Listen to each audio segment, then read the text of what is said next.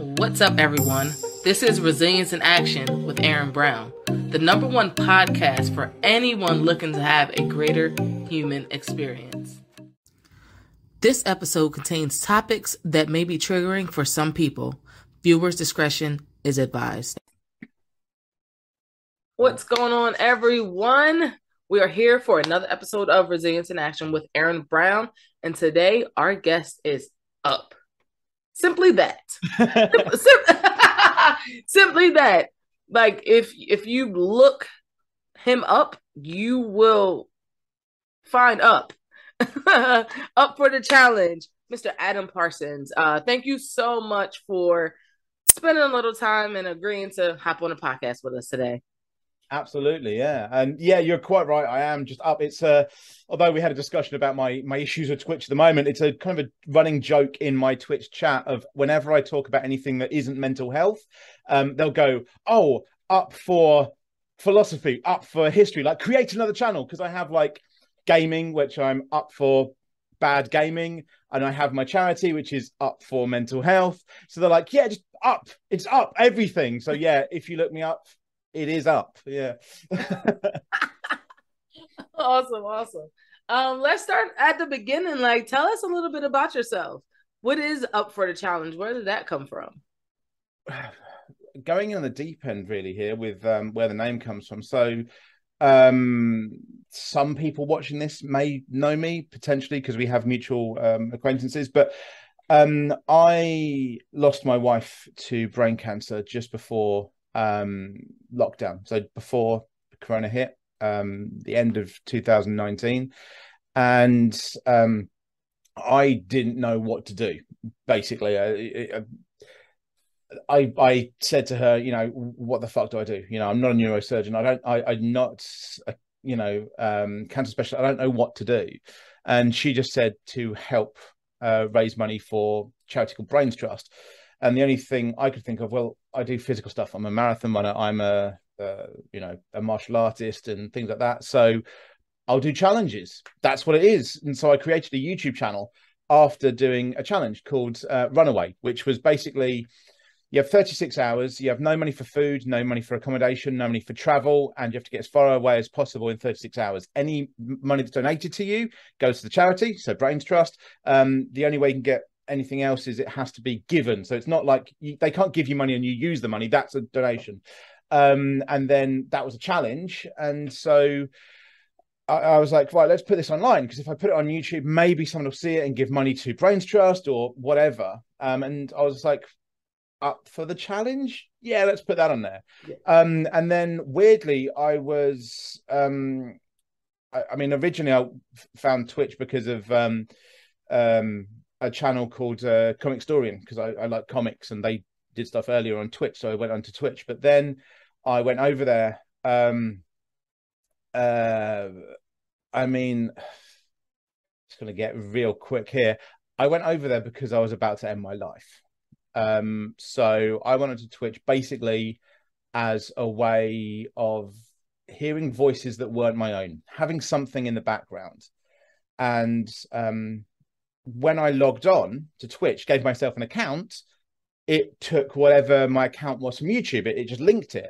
And so it became Up for the Challenge. And then bit by bit, you know, talking to people, I started my own account, and I was like, well, I can't be asked to think of another name, so Up for the Challenge. And then it just kind of, it just stuck, and it started to fit. You know, it just started to fit that Up for the Challenge. That was right. And people got to know me as Up or Challenge and it just kind of came more and more from there. But yeah, the beginnings of it aren't exactly the most pleasant or light bringing. So Sure. Let's go. Let's just go there. When did your wife get diagnosed with brain cancer? So she actually had like 2 diagnoses. So she had brain cancer before we met. So we met through Tinder, but she'd got over brain cancer previously.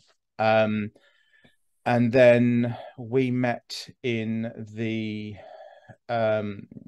September, October time. So September on Tinder, actually meeting up and all that. Then we moved in together in the November of 2015. and uh, they discovered a shadow, is the way they put it at first. And at first they were just like, this could be nothing. Like, this could just be scar tissue because like you beat it before, so it could just be scar tissue of what's left over. And then in the like January, February time, they said no, it's come back. So in the February we got engaged. So 5 months, basically 5 months after we met, we got engaged, and then we married in the May of 2016. Yeah, so it was early 2016 that it was kind of re-diagnosed. Mhm. And then it wasn't made terminal until 2019 when they finally said it was terminal. But I mean, my wife was a nurse as well, so she'd worked in like A&E, which is the British equivalent of ER. Gotcha. As well as like triage nursing and all sorts of different things. So she knew more than I did about all that kind of stuff. And she'd convinced me literally until pretty much the time that she could no longer speak or leave the bed. She had convinced me that the word terminal didn't mean terminal. And I'm not a stupid person, but she managed to convince me. She was like, no, it's not, it's just a term they use because they have to, and they're still, and yeah, it was she'd convinced me. She'd convinced me that it was just a word, and didn't really mean what it meant. So You think maybe that was her way of softening that blow? absolutely. I Yeah. mean, it's whenever I talk about it, like I can half feel myself wanting to cry now. It's there, but it's always. But when I talk about it, it's always I'm either going to be okay or I just blubber, and I can never know which one it is. I never know whether I'm able to hold on to it or not. And when she first told me that it was terminal, she bless my wife, she just didn't get certain things. If we went to a restaurant at lunchtime, I was off lunchtime from work, and she started to tell me in a restaurant, and of course I just went off to the toilets and just fucking bawled. Does that make sense in America? Bawled? Yeah, bald. Yeah, You cry. Yes, yeah, bald yeah, your eyes out. Yes, yeah. absolutely. Um, and so I just kept like every now I'd go in there and then just keep going back, and yeah, it was, and so I just then I just went back to work and said, yeah, no, I'm fuck this, I'm Yeah. going home. So Uh, wait a second. So she told you like it was did she present it just like, meh, this is what's going on? Was I, it how did she present that to you? Because I can't imagine being in a restaurant at dinner or lunch and having that type of bomb dropped on me. I think I think part of it was self-denial from her. Gotcha. Okay. And because there was always, she'd beaten it before. This wasn't her first run, so it's not going to beat her. That's Mhm. it. Um, I got told long time after by my mother-in-law that actually, when the doctor told her it was terminal, the doctor was crying because he knew it really was. And she just, from what I can tell, she just became not cold to it, but just, I suppose, had to separate herself, because if Like you don't, then I don't know if I could have.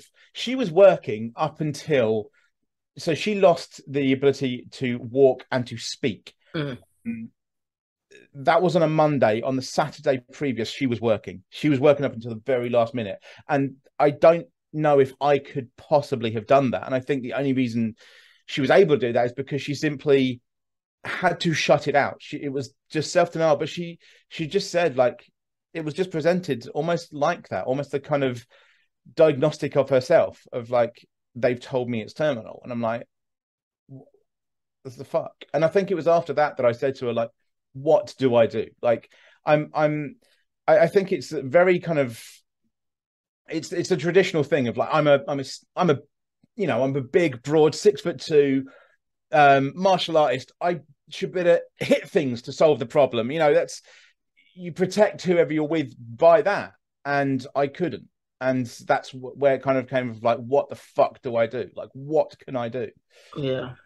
But yeah, it was just presented in a way for her of just, I think she needed to separate herself because it was the only way she could think to do anything. Yeah, it seems like she like numbed herself from Mm. it and was then able to continue to show up as herself every single day. I can't imagine what that could have been like. Being able to get that news, handle it with such grace, which is what it's sounding like. Handle it with such grace and literally living until the very end, doing the best that she can to show up for you, to show up for her, still going to work. Like that's As a tough. nurse, As dealing a with other nurse, people, yes. you know, that was the thing because she was doing triage. So basically, she was having phone calls of people that could themselves have been suffering cancer and having to decide, whether we're going to get the doctors and stuff like that. So it was really, I don't know how the fuck she did it. It's Mhm. just, yeah. Goodness gracious. Okay, so you navigated that by starting this challenge, starting the Twitch. Well, Um, no. but before that, you didn't want to be here anymore.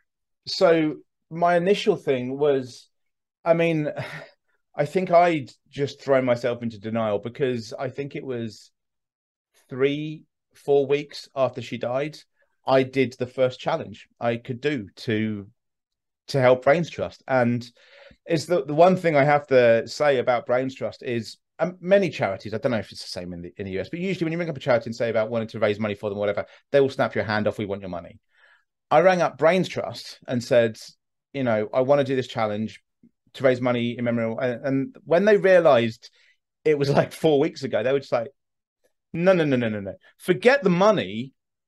Are you okay? Do you need to speak to someone? We have counselors. They just shut me down. I mean, they ended up when I just went, no, no, no, I'm doing it. But they shut me down immediately. Of like, we don't care about your money. Like, what's going on How are with you?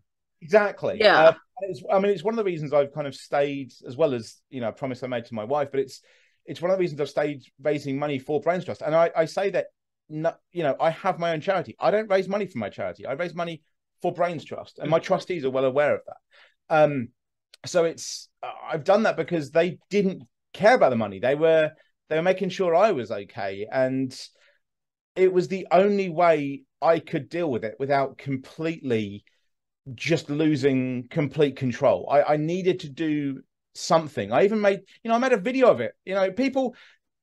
People that watch it on YouTube or see that video will have no idea. They'll have no idea what was going on. Because put a smile on it. Yeah, we've done this because I had to. Because I can't.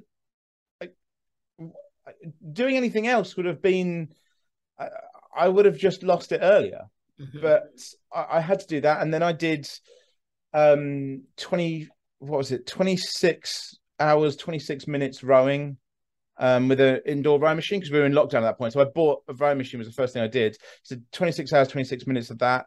Then I did 30 miles running, 30 miles rowing, 30 miles cycling in 17 hours, something. So it was meant to be in 24 hours, but I did that so like 90 miles combined in like 17 hours.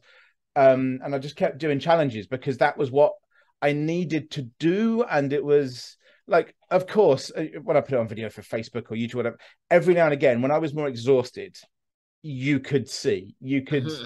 like when I was doing, when it started up again, when I was doing half marathons, which I think I did the half marathon I did 2 half marathons. And when I finished one of them, I just started crying again. You could see, but I was always trying to put a brave face in it. And then by August 2019, 2020, sorry, I just went, no, well, it's July actually, June, July, and then I was planning in August, and I just went, I'm done. I can't do this anymore. I'm not. And because we were in lockdown, I had the dog at home, but that was it. No one was going to find me. No one was.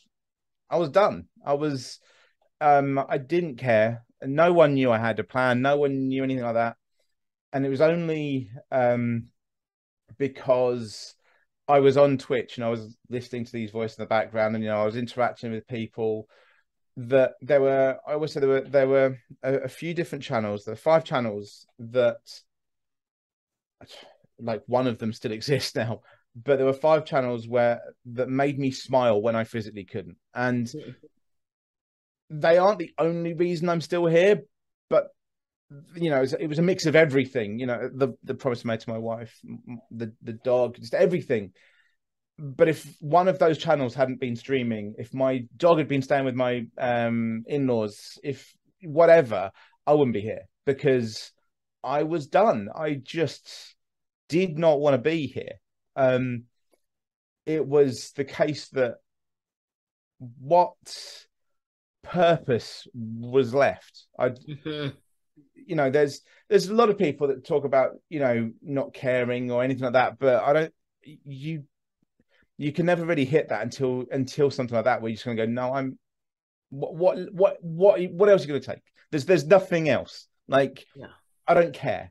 And so Twitch, with those channels, my dog, my family trying to interact, things like that, were the reason that that day passed. It didn't register that I hadn't done something. It passed. And goodness gracious, I can't imagine what that must have felt like, to experience such a loss, and and I can understand the absolute just nothingness, the total void, that I'm sure you lived in for a while. I partly still do. I've said, and I will always say, that the biggest killer in my family is heart disease and heart attack. And I've always said there's only ever going to be 2 things that kill me, and it's going to be a heart attack or myself. And that's still true, because the thing that I think is hard to understand for a lot of people is I'm still angry to wake up in the morning. That hasn't changed. I still do not like the fact that I wake up. And I think that's very difficult for people to understand, because they're like, but you're not depressed at the moment. I'm like, that doesn't matter. That's not the same thing. It's not firstly, I'm constantly depressed, really. I'm in suicidal depressive, but I wake up and I'm in a bed that's empty, and that there's just anger there. There's my default setting is anger and upset anyway, and that's always there. So I never like the idea of waking up in the morning. It's never something I relish at all. There's probably lots of people that just don't get that, but I don't think you can get that unless you're in somebody else's mind. And I'm never happy about the fact that I'm waking up. Do you ever think that you'll get to a spot or a point in your life that you are? No. No. She's gone. That can't change. It's as simple as that. I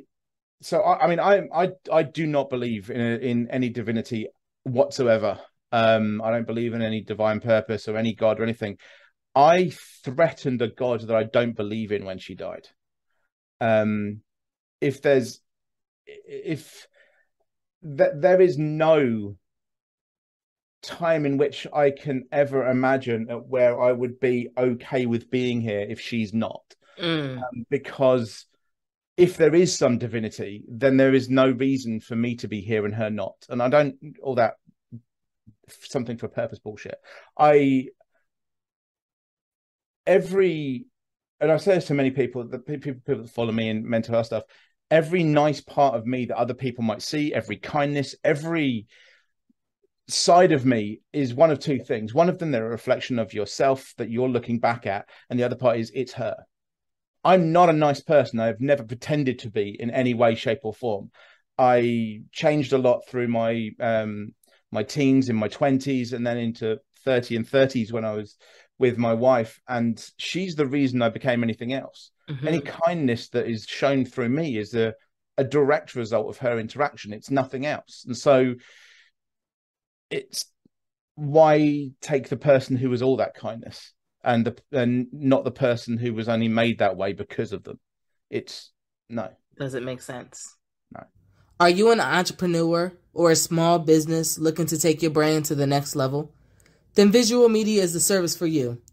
Visual Media is a video production company who specializes in creating high-quality visual content for social media, websites, and online courses.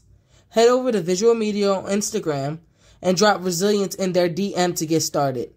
That's VZUALMEDIA_ to get started. Yeah. Goodness gracious. Up. You've now I was on your podcast Mm-hmm. and you are wow. Had no idea.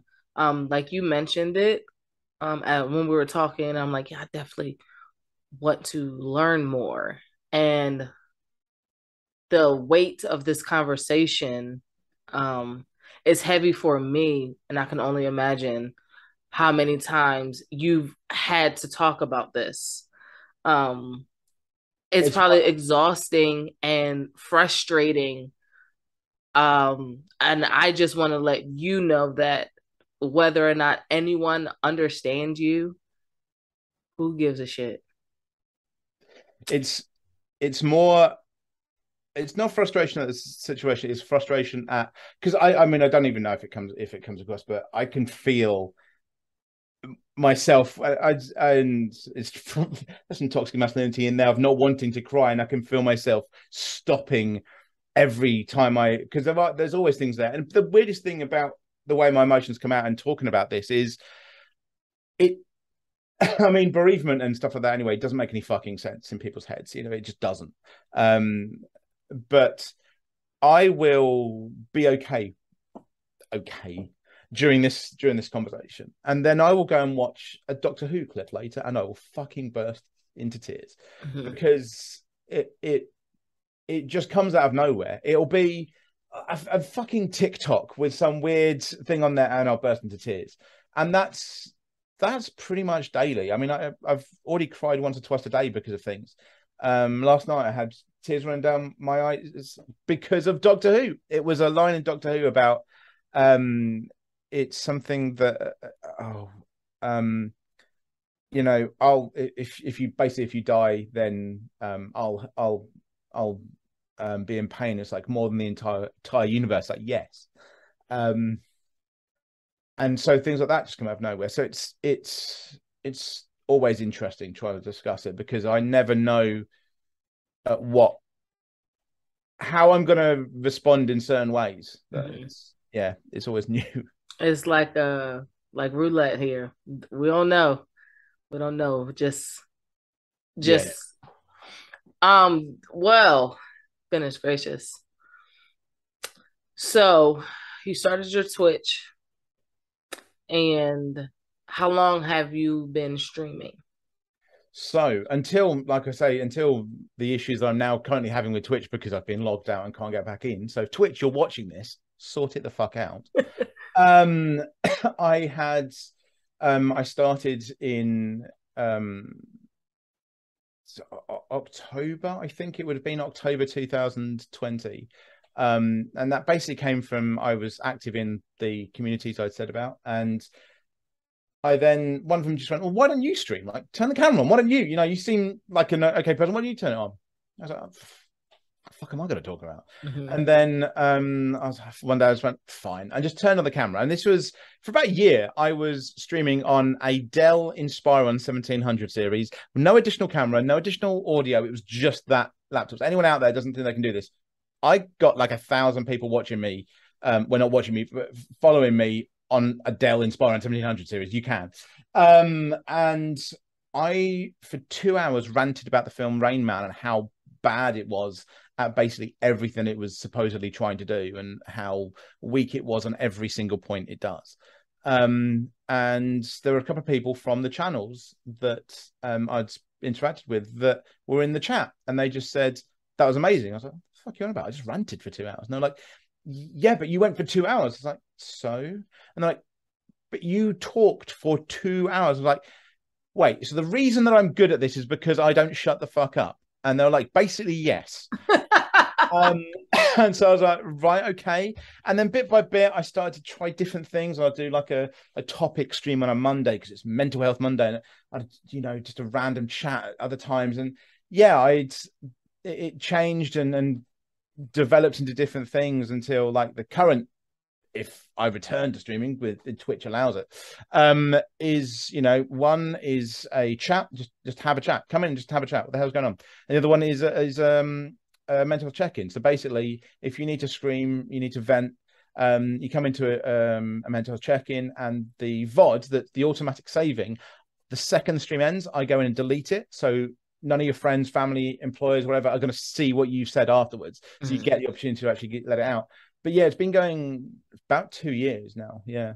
That's amazing. That's amazing that you found this this outlet, this resource. I'll say that this resource to help you not only show up every single day, but also the impact that you're able to make with all of your followers.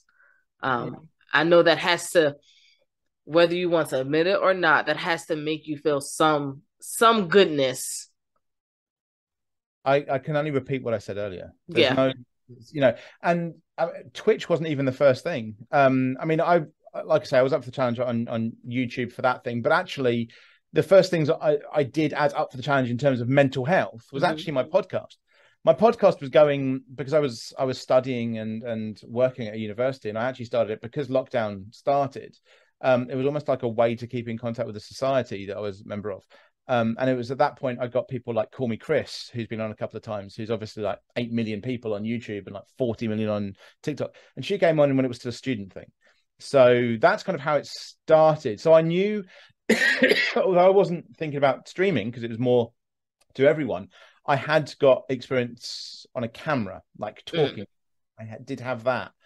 And yeah, like I say, I mean, I always say to people, if they talk about how I've helped and anything like that, is bodybuilders don't thank the very first person that showed them where the weights were when they walked into a gym. And that's all I am. So for me, there's nothing to feel good about because I wasn't the one that did it. I just pointed. That's it. People have their own tools. People have their own weights. I just showed you where they were. I didn't do anything else. I think to say otherwise is actually puts your mental health at some risk because it means you're constantly trying to find a reason why it wasn't you, because that's what people will do if they find it's why you get so many life coaches that are, revered and godlike people, because they live on that. They get money out of people living in the idea that they are the reason they've made it or whatever. But actually, no, you did. It's just that they went, yeah, try that. Go over in the corner there. And you did. And then you found something out of it. And I think your mental health gets punished every time you try and give that back to somebody else. So it's why I'll always say it. And any kindness and goodness and ability to work any other way may be part of who I am now, but it is not from me. It is from my wife. So you were always a complete douchebag. Oh, in my 20s, absolutely. Absolutely. And I was how old would I have been? I'd have been 30 when I met my wife. So yeah, I mean, I've said this openly. Anybody from any of my exes from my 20s, even when I first turned 30, I think I was with someone else, would be like, wait, he's doing mental health. That guy's help. Fuck off. Like they wouldn't believe you. I'm not known for that. I'm known for being an arsehole, especially in my 20s. even when I was at university, when I was dealing with other people, when I was a student, when I was having to deal with student union and the university, they knew me as being the problem. And yeah, that was a mix of arsehole and trying to do good things, because some of it became about mental health. But at the same time, it was, I think, a cobbled together mess of what good my wife had turned me into, mixed with a privileged, toxic upbringing in, I am the poster boy for toxic masculinity and privilege. And I lived up to that in my 20s. And so it just then progressed into my wife coming along going, no, look, do some fucking good. And then that turned into turning the douchebaggery into some good. But that doesn't change who I am. It just means that I use my way of being an arsehole for what some would say being good now. I have the line of, in my mind, everyone's an arsehole. It's just whether I'm your kind of arsehole or not. And that's it. So do you think you can be this and do you have to choose? Because I don't think you have to choose.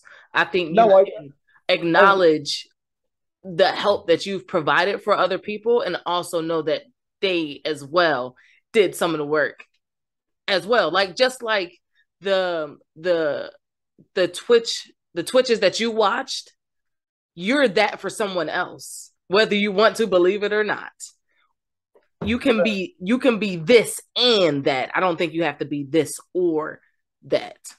But I've done nothing. It's all I've done is shown them where the weights are. It's the same analogy. You've done the work on you. That's what you've done. Any work on me, again, was done by someone else, was done by my wife. But you're still here. You're not for my own one. Pouring into all of this now. You can give her all the credit, but I'm only here because of other people. I'm not here for my own wants. As I've pointed out, I didn't want to be. So again, I have never heard any world champion bodybuilder or strongman say, yeah, that guy called Bob in the gym the first day I went in there that showed me where the weights were, that's the reason I'm here. They don't, because he isn't. You did it. And it's the same for anybody else. But you can't also give credit where credit is due. It's not due on me. It's due on them. They're the one that need the credit. There's no reason. But why is it only them? Why don't you think you deserve any credit for showing up on your Twitch for the people who need to see you? Why don't you think you deserve any credit for that? It's a community. All I am is a voice. A community you've created. A community that was already there and I gave a name. A community you created. No. Yeah, you absolutely created a community. Most of it chose to sit in front of a camera and bear your moment about Rain Man. I was advised to do it by other people and told to continue by other people. At no point did I magically go, let's create this. But you didn't stop, did you? The only reason you stopped just now is because Twitch just did some bullshit. That's the only reason. You never stopped. You could have. But that's not me creating something. There's still no reason to give me credit for something that is outside of the need for credit. But we're not going to agree on this, because I'm going to give you your credit, because I'm going to give false credit. You're deciding to show up, and the fact that you're fighting, the fact that you are showing up, whether you're showing up for other people, you're showing up for yourself. And that says more about you than maybe you'll ever understand. I think that's like the same way as saying I decide to wake up in the morning. I don't. No, you decide to get out of bed every morning. I didn't say you can wake up. You don't. I don't necessarily. We're going to naturally wake up, and you can decide to stay in bed every single day of your life, or you can decide to get up and do something. I mean, and it seems to me that every day you wake up, you get up to do something.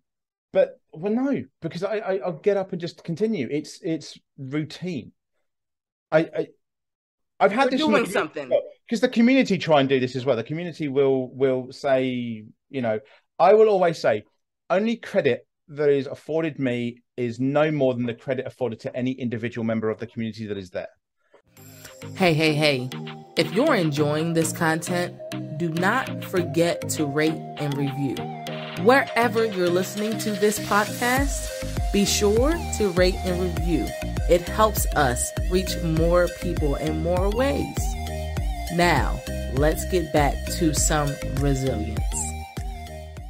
So if you give it in terms of one 2,000th of whatever, then fine. But that's about as much as you're getting, because beyond that, all I am is a mouthpiece for the community itself. They're the ones that talk to each other. They're the ones that interact. I simply have the ability to bring them together. You're the connector. They come together. They're but you stream. So you create the platform, right? You stream and they come there to talk. Who chooses to be there? Because it isn't me. Okay, they choose. Just like you chose to get up out of bed in the morning. But they're the ones that are choosing to do it. So they're the ones that... You're absolutely right. And I'm saying they get the credit, right? And you get the credit. So I am, in the same way, I am at Twitch, at the gym. They have chose to enter Twitch the same way as someone at the gym has chose to enter the gym. And I say, this is where the tools are. These are where the weights are. Absolutely. I will never disagree with that. So I don't see any need for me to be given the credit because they chose to do something. Them coming into the chat is them choosing to, whether they know they're wanting to or not, whether they think it's for some other reason. They're choosing to take the step. All I'm doing is showing where the weights are. Beyond that, I think the need for credit is something that other people wish to push on because it makes them feel better about the way that they do things. For me, I don't. So you strictly do this for what? Because it's something to do, and it's that's exactly what I said. It's something the same way that I need to eat or I need to breathe.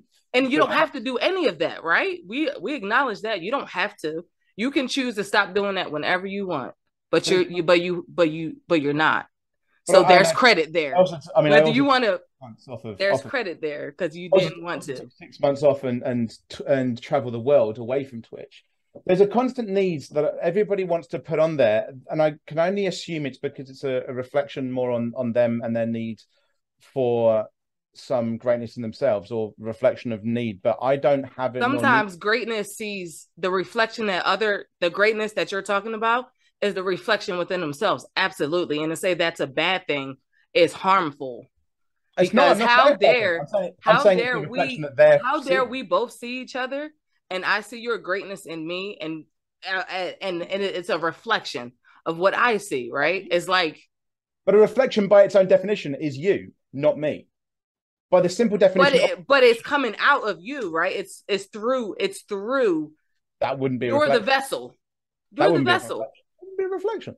You're the vessel. The greatness that I see, right? It absolutely can be a reflection. It's familiar. So there's something there. It's a one that everyone wants to put on me, but it's never going to happen. And it's an interesting one because it always makes it funny when I have trolls that come in that want to try and attack me, and I'm there just going, dickhead, you picked the wrong one, because like anything you're going to say against me, I already don't like. I don't care. But yeah, no,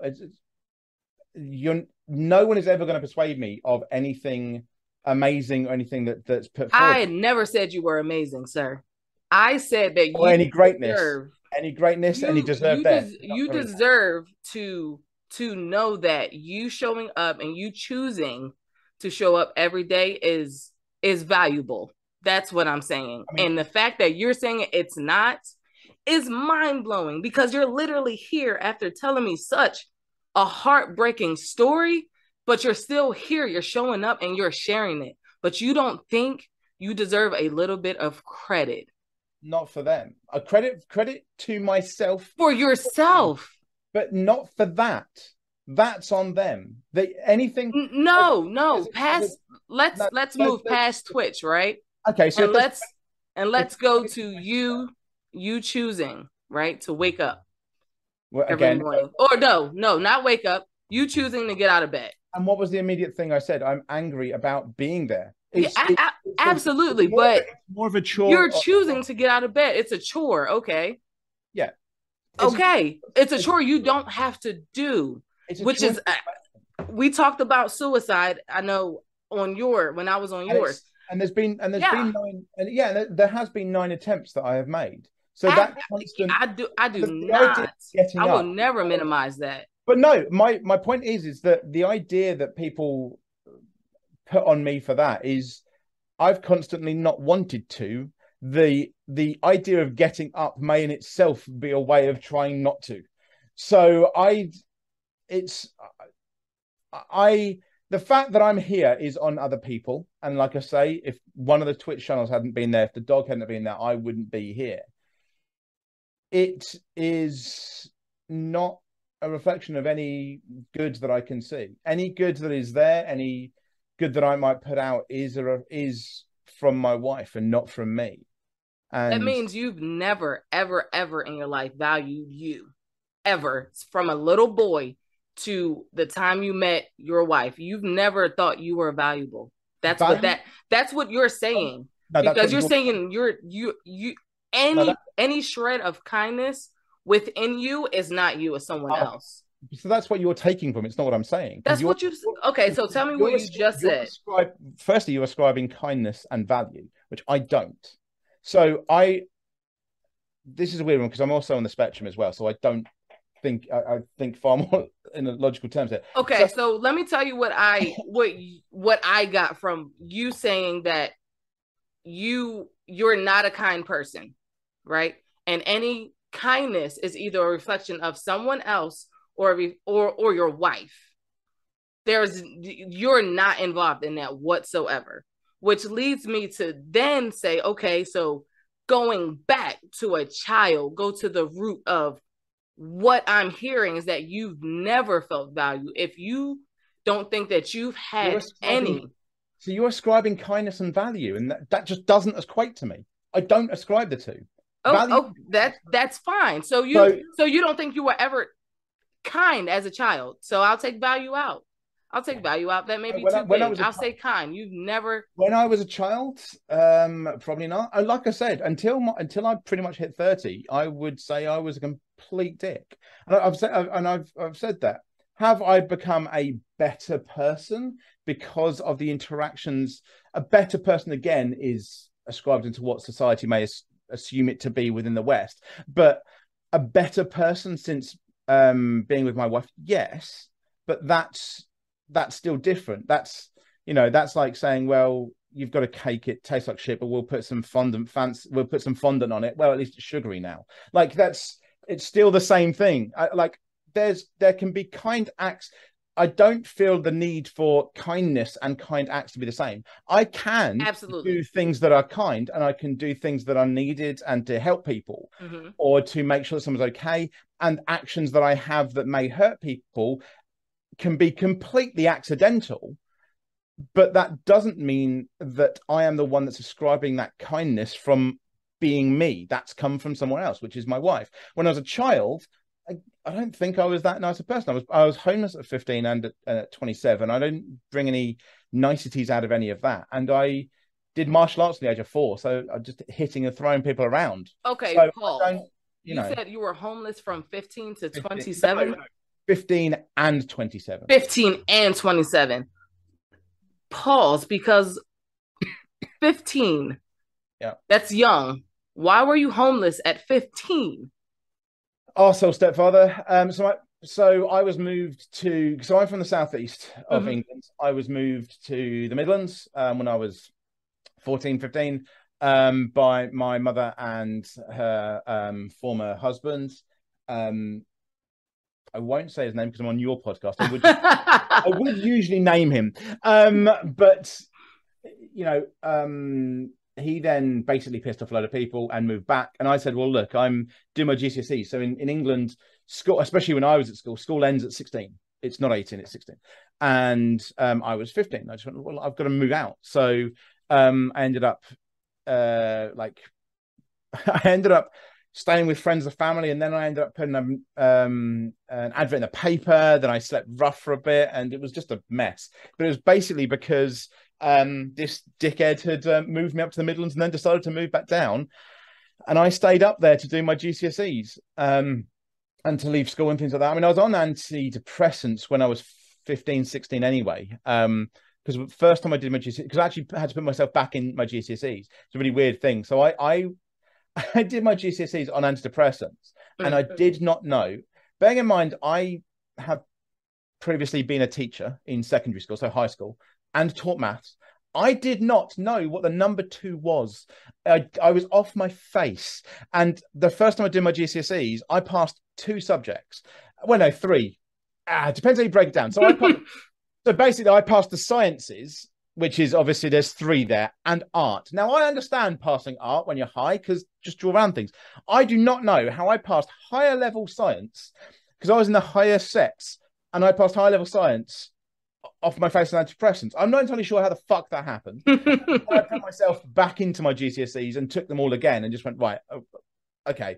But yeah, I was on antidepressants and sleeping rough and sleeping with friends and things like that, and put an advert in the paper. Ended up sleeping with 2 elderly sisters, like something out of fucking Roald Dahl. And yeah, working at a chip shop where I used to get my meals at night from the chip shop. What is a chip shop? So I'm trying to think if there's an equivalent in America. I don't know. So chips. Like And potato chips, I'm gonna put an French end. fries. No. So I'm gonna put an end to this right now because guess what? In England, we call McDonald's French fries fries because they're fries. What we call chips, you would have steak cut fries, thick fries. But fries, stick fries, we call fries. We don't call them chips. If you ever hear anybody call what you get from McDonald's chips, they are not English. They are absolutely not English. The only place, and I've only found this weirdly through Twitch because I had this on Twitch talk about this. It's the bloody Irish. The Irish are the ones I found out because I got a bag of fries from the shop, and there's a bag of fries, and it says fries. You know, you get fries, you have chips, then you have curly fries. You know, they're fries, not chips. But in Ireland, they actually sent me a picture, and in Ireland they call them skinny chips. I'm like, so it's the fucking Irish. So basically, that whole thing that America thinks we call them chips is because you can't hear the difference between an Irish and an English accent. Gotcha. Anyway, so fish and chips is fish and fries here. So yeah, but thicker. Gotcha. Not like the shoestring chip fries. Not any of that, but thick, like proper. We'd call them steak cut or home thick cut. Mm-hmm. Yeah.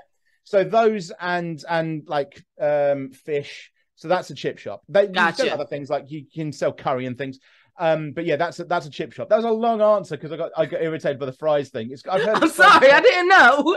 I've heard it so many times. It's because it's like everyone still thinks that fish and chips is the British meal. It isn't. It is absolutely the Irish people. Just absolutely 100% because they've sent me actual evidence in a picture that in Ireland they call them chips and we don't. We call them fries. Gotcha.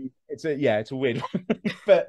Anyway, but yeah, so yeah, I was working in a chip shop. That's pretty much how I was eating for that as well. But that came from that. So yeah, when I was 15, I was that. Then ended up going and living with my father for my A levels, which is like 16 to 18. Mm-hmm. And then went to uni and kind of carried on from there. And then when I was 27, I think I'd broken up with an ex or something, and I just given out. Up for that. Yeah.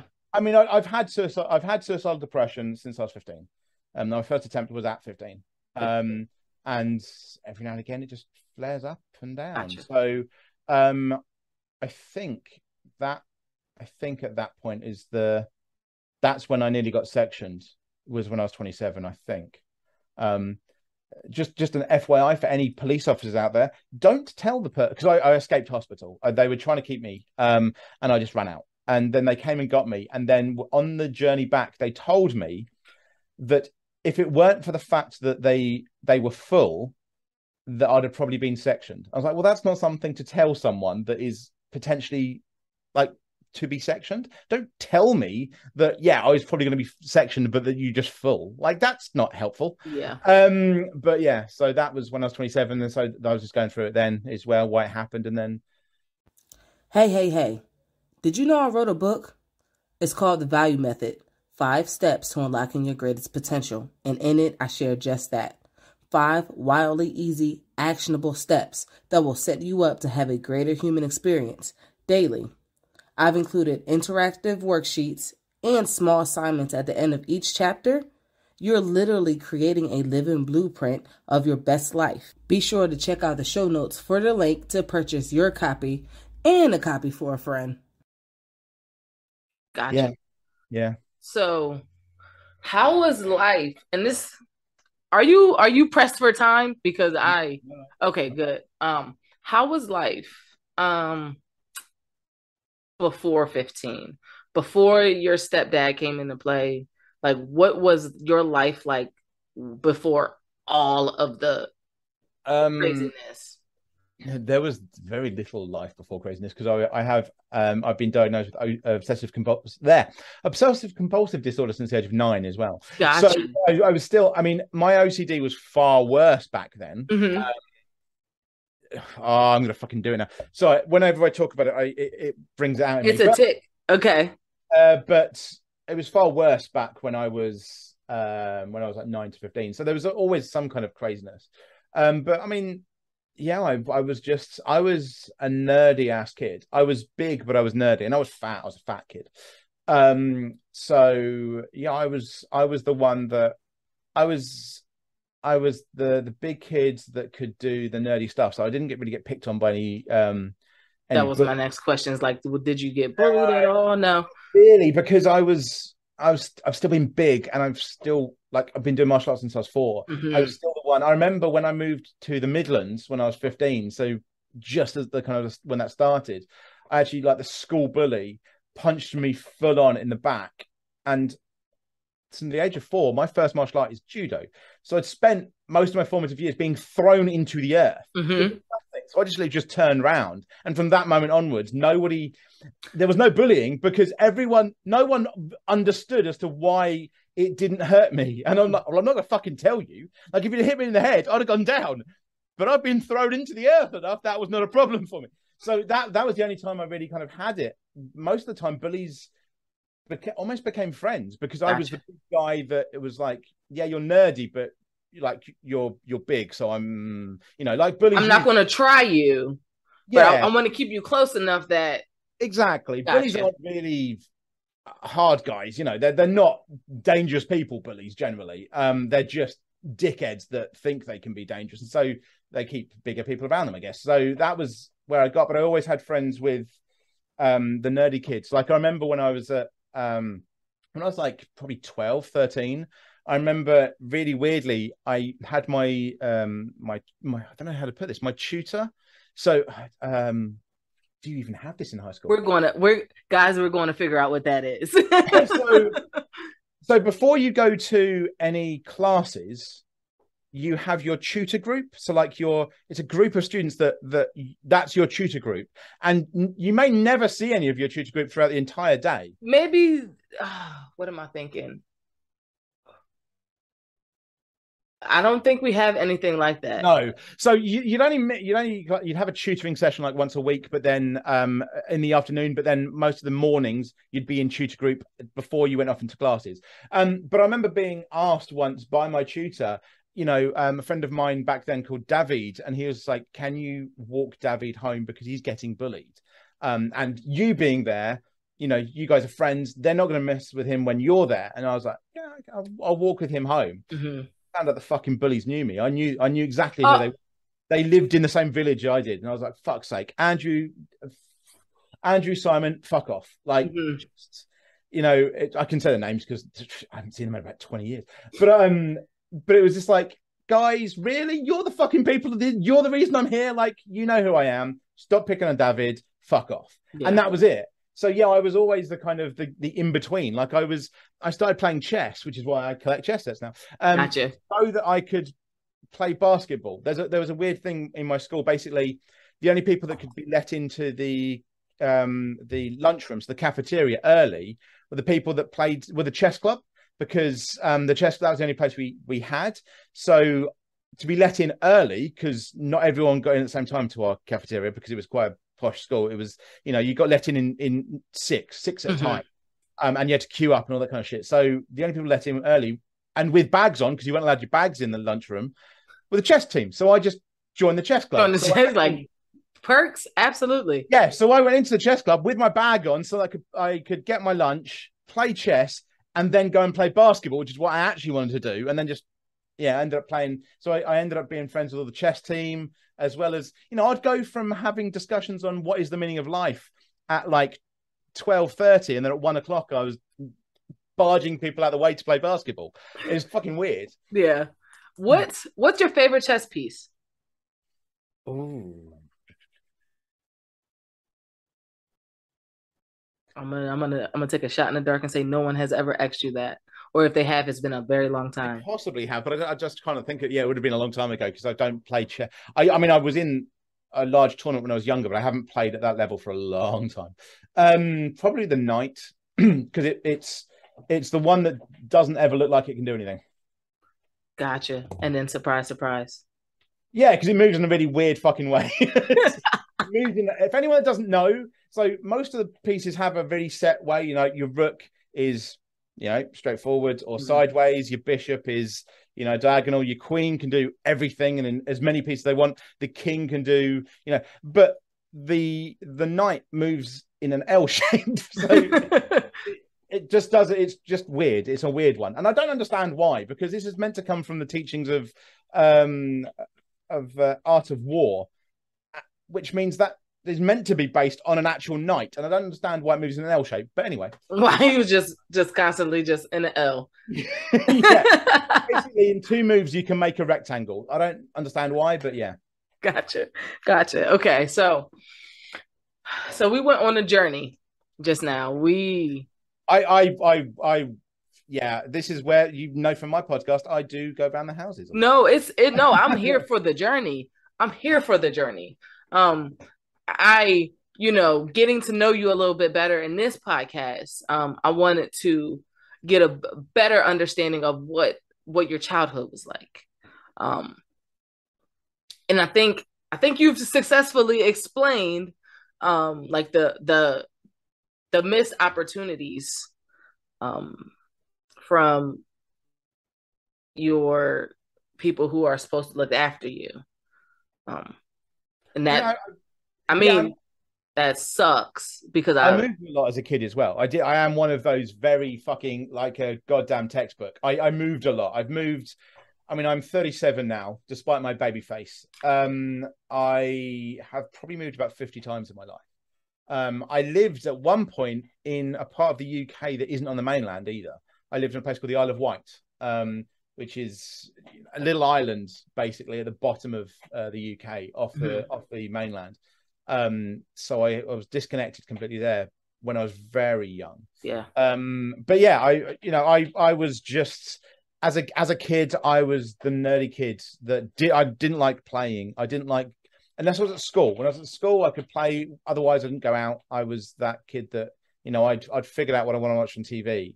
At one point, I actually had a piece of paper I used to write down, not what was on TV, but the channel number.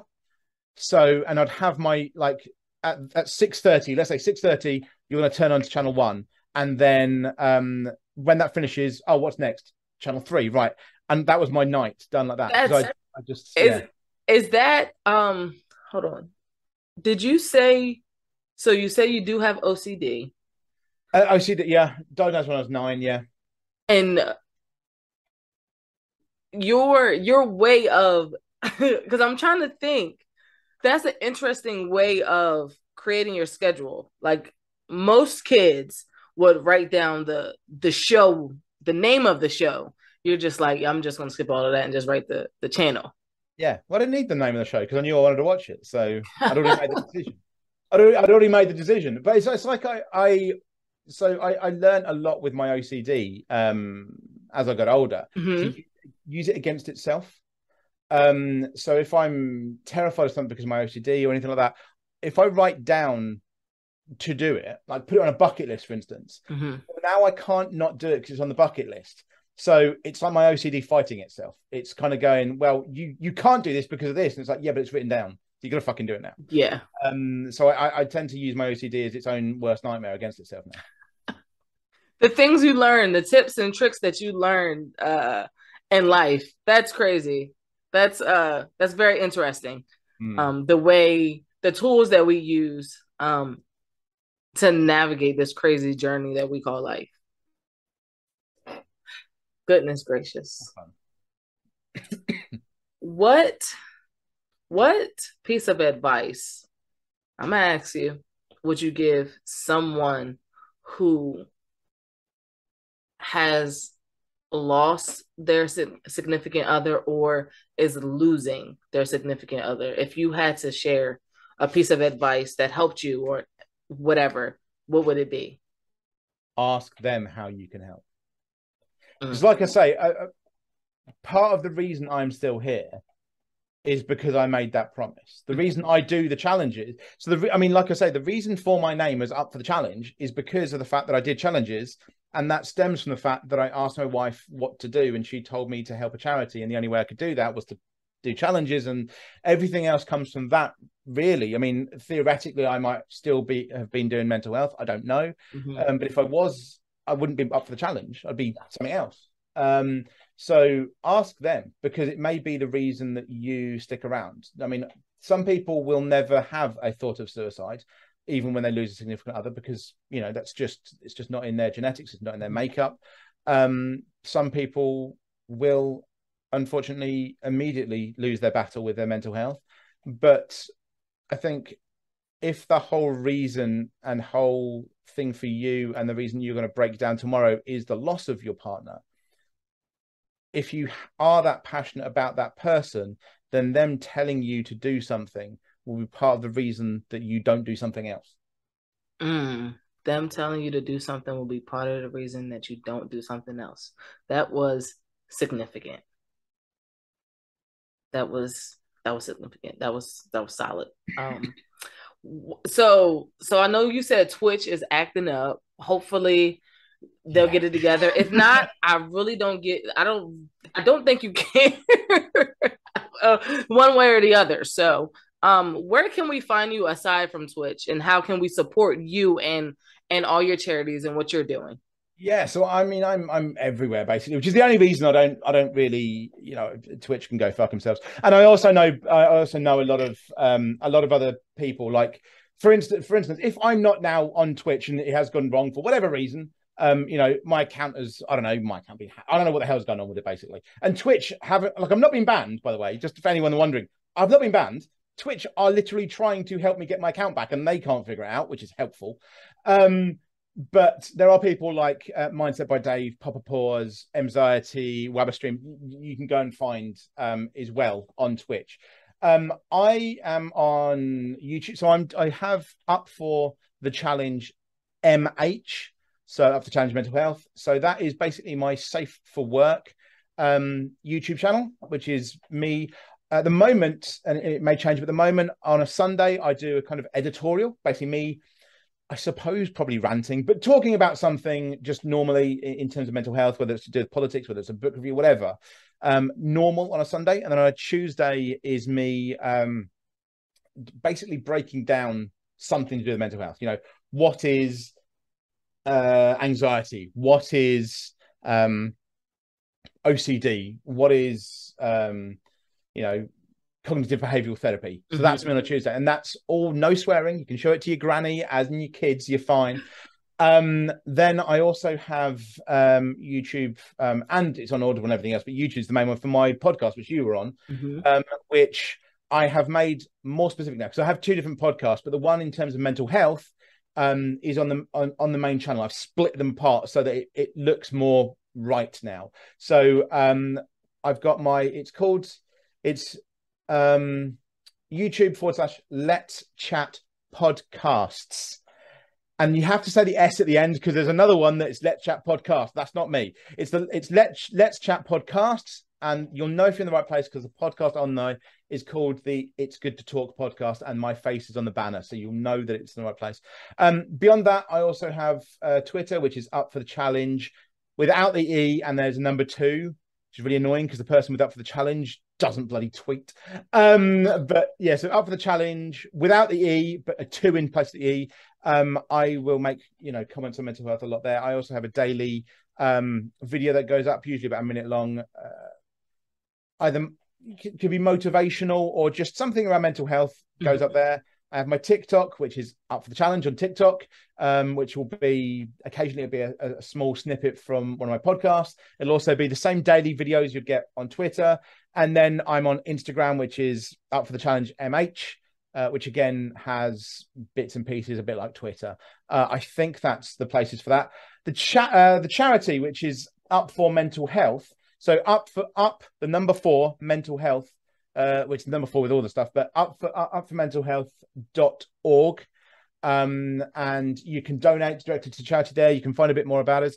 We've got about 20 different resources on at the moment. We're looking to get around 100 by the end of the year. So we started or kind of restarted a couple of months ago. And the idea is that we get people to... We have resources online that are hobbies as well as everything else. So for a lot of people, their therapy isn't necessarily them on a couch telling somebody about their childhood. It could be them gaming is big part of their therapy. It could be that them doing martial arts is a big part of their therapy. So we have that, introduction videos on dance, introduction videos on how to throw yourself in martial arts, on exercise. We also have meditation videos. We also have mindfulness videos, breathing exercises from a clinical hypnotherapist. And we also have stories of people's fight with their own demons. We have from one of our trustees, RJ, does a video on there talking about his demons with sobriety. As well as that, there's also, how to start your own podcast, which I have done one. So has RJ as well. And we have another one from Lobao, who's an ADHD. RJ? RJ, yeah. RJ! We also have Lobao, who's an ADHD creator who's going to do a podcast one as well. So helping people do that. These things help your therapy. And that's the idea of the charity is we want to help those things. We're also looking to do things in person. So we're about to start a walking group up in the north of England, as well as a martial arts group in the southeast. And these are going to be like 6-week projects. So 6 weeks basically to figure out whether they should go for longer than 6 weeks is effectively the point.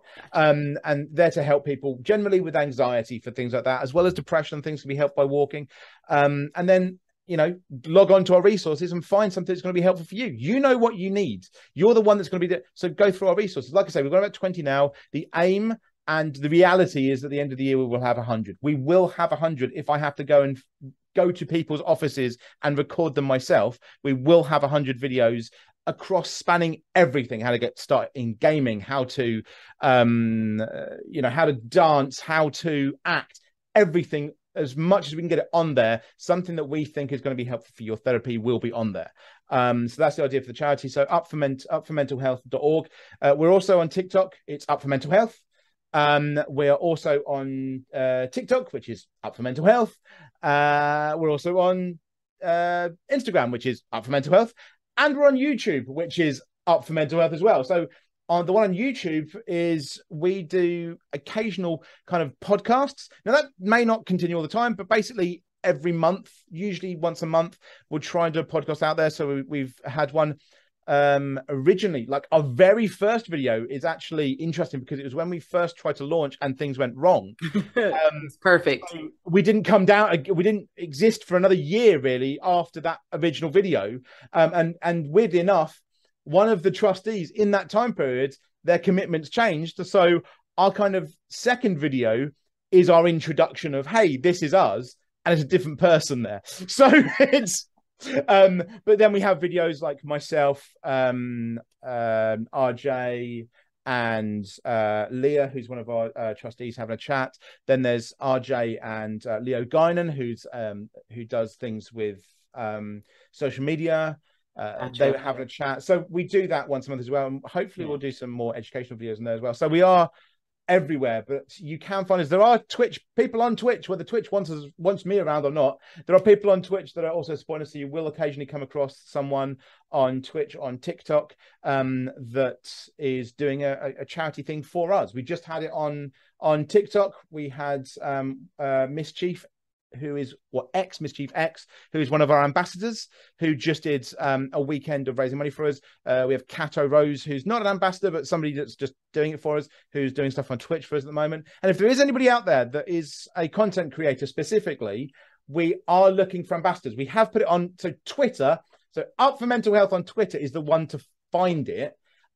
You will find about a week ago, we put up a poster saying, hey, if you're a social media person, doesn't matter what you're on, TikTok, Instagram, Facebook, I don't give a shit. Like, if you're on social media some way, come and find us. And it does not mean you have to be someone like Call Me Chris. We don't need you to have 8 million.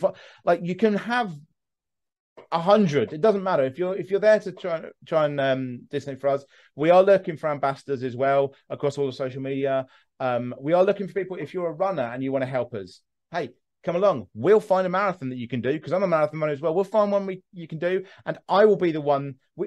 On the website, because you've got to say these things. It will say a team is going to support you. It will be a veteran marathon runner, which is me, who will help you get through these things. We'll send you the t-shirt so you can run for us and all that kind of stuff. And there are different things you can do. You can do a coffee morning, like, or a team, whatever you want to call it, with cakes and stuff. I will even send you the recipes, because I used to be a chef. And so we'll send you the recipes of how to make the cakes if you want. And you can do that. But there is always a way, if you go on the website, to find that. And if you just want to give money, you can give money directly as well. Perfect.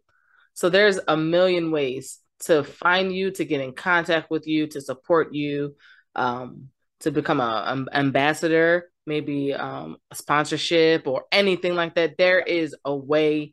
So anyone, if you're looking, you know exactly where to go. And I'll make sure I put all of that information in the show notes.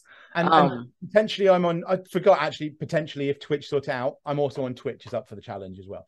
But the one we forgot, and we were just talking about that forever. Weirdly enough, so the one thing I will say to everybody, if Twitch do sort it out and they figure out what has happened to their attempt at a company, and I do go back to streaming on Twitch, if you see me live, do not subscribe, do not give money. I have that on there for months when I do raise money for Brains Trust, and you'll see a logo that says Brains Trust. If that's there, fine.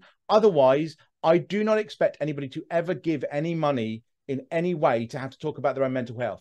You are likely to get me telling you off if you give money to my channel. I know you've probably seen about 50,000 where there's people having a go at you for not giving money on Twitch. They're dickheads. Don't give me money on Twitch. And I just want to let everyone know that if you're not watching this podcast, I need you to go over to my YouTube and watch this, because he looked you dead in your face and told you not to do it. And if you go against his wishes, I cannot save you. Now I'm looking you dead in your face. Like, there's nothing I can do. So listen. All right. Oh man. Up. I have one final question for you. Okay. What?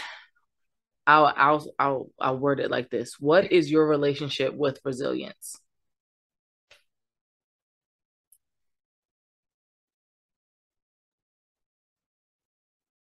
I guess it goes almost to the point that I made about asking your partner, if you're someone that's losing someone, is my relationship with resilience is having that there to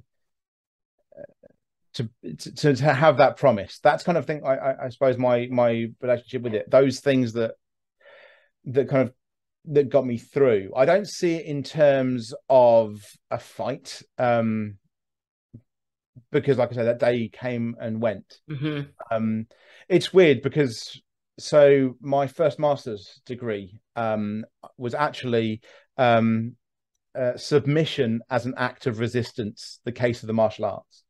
So that was the title of my master's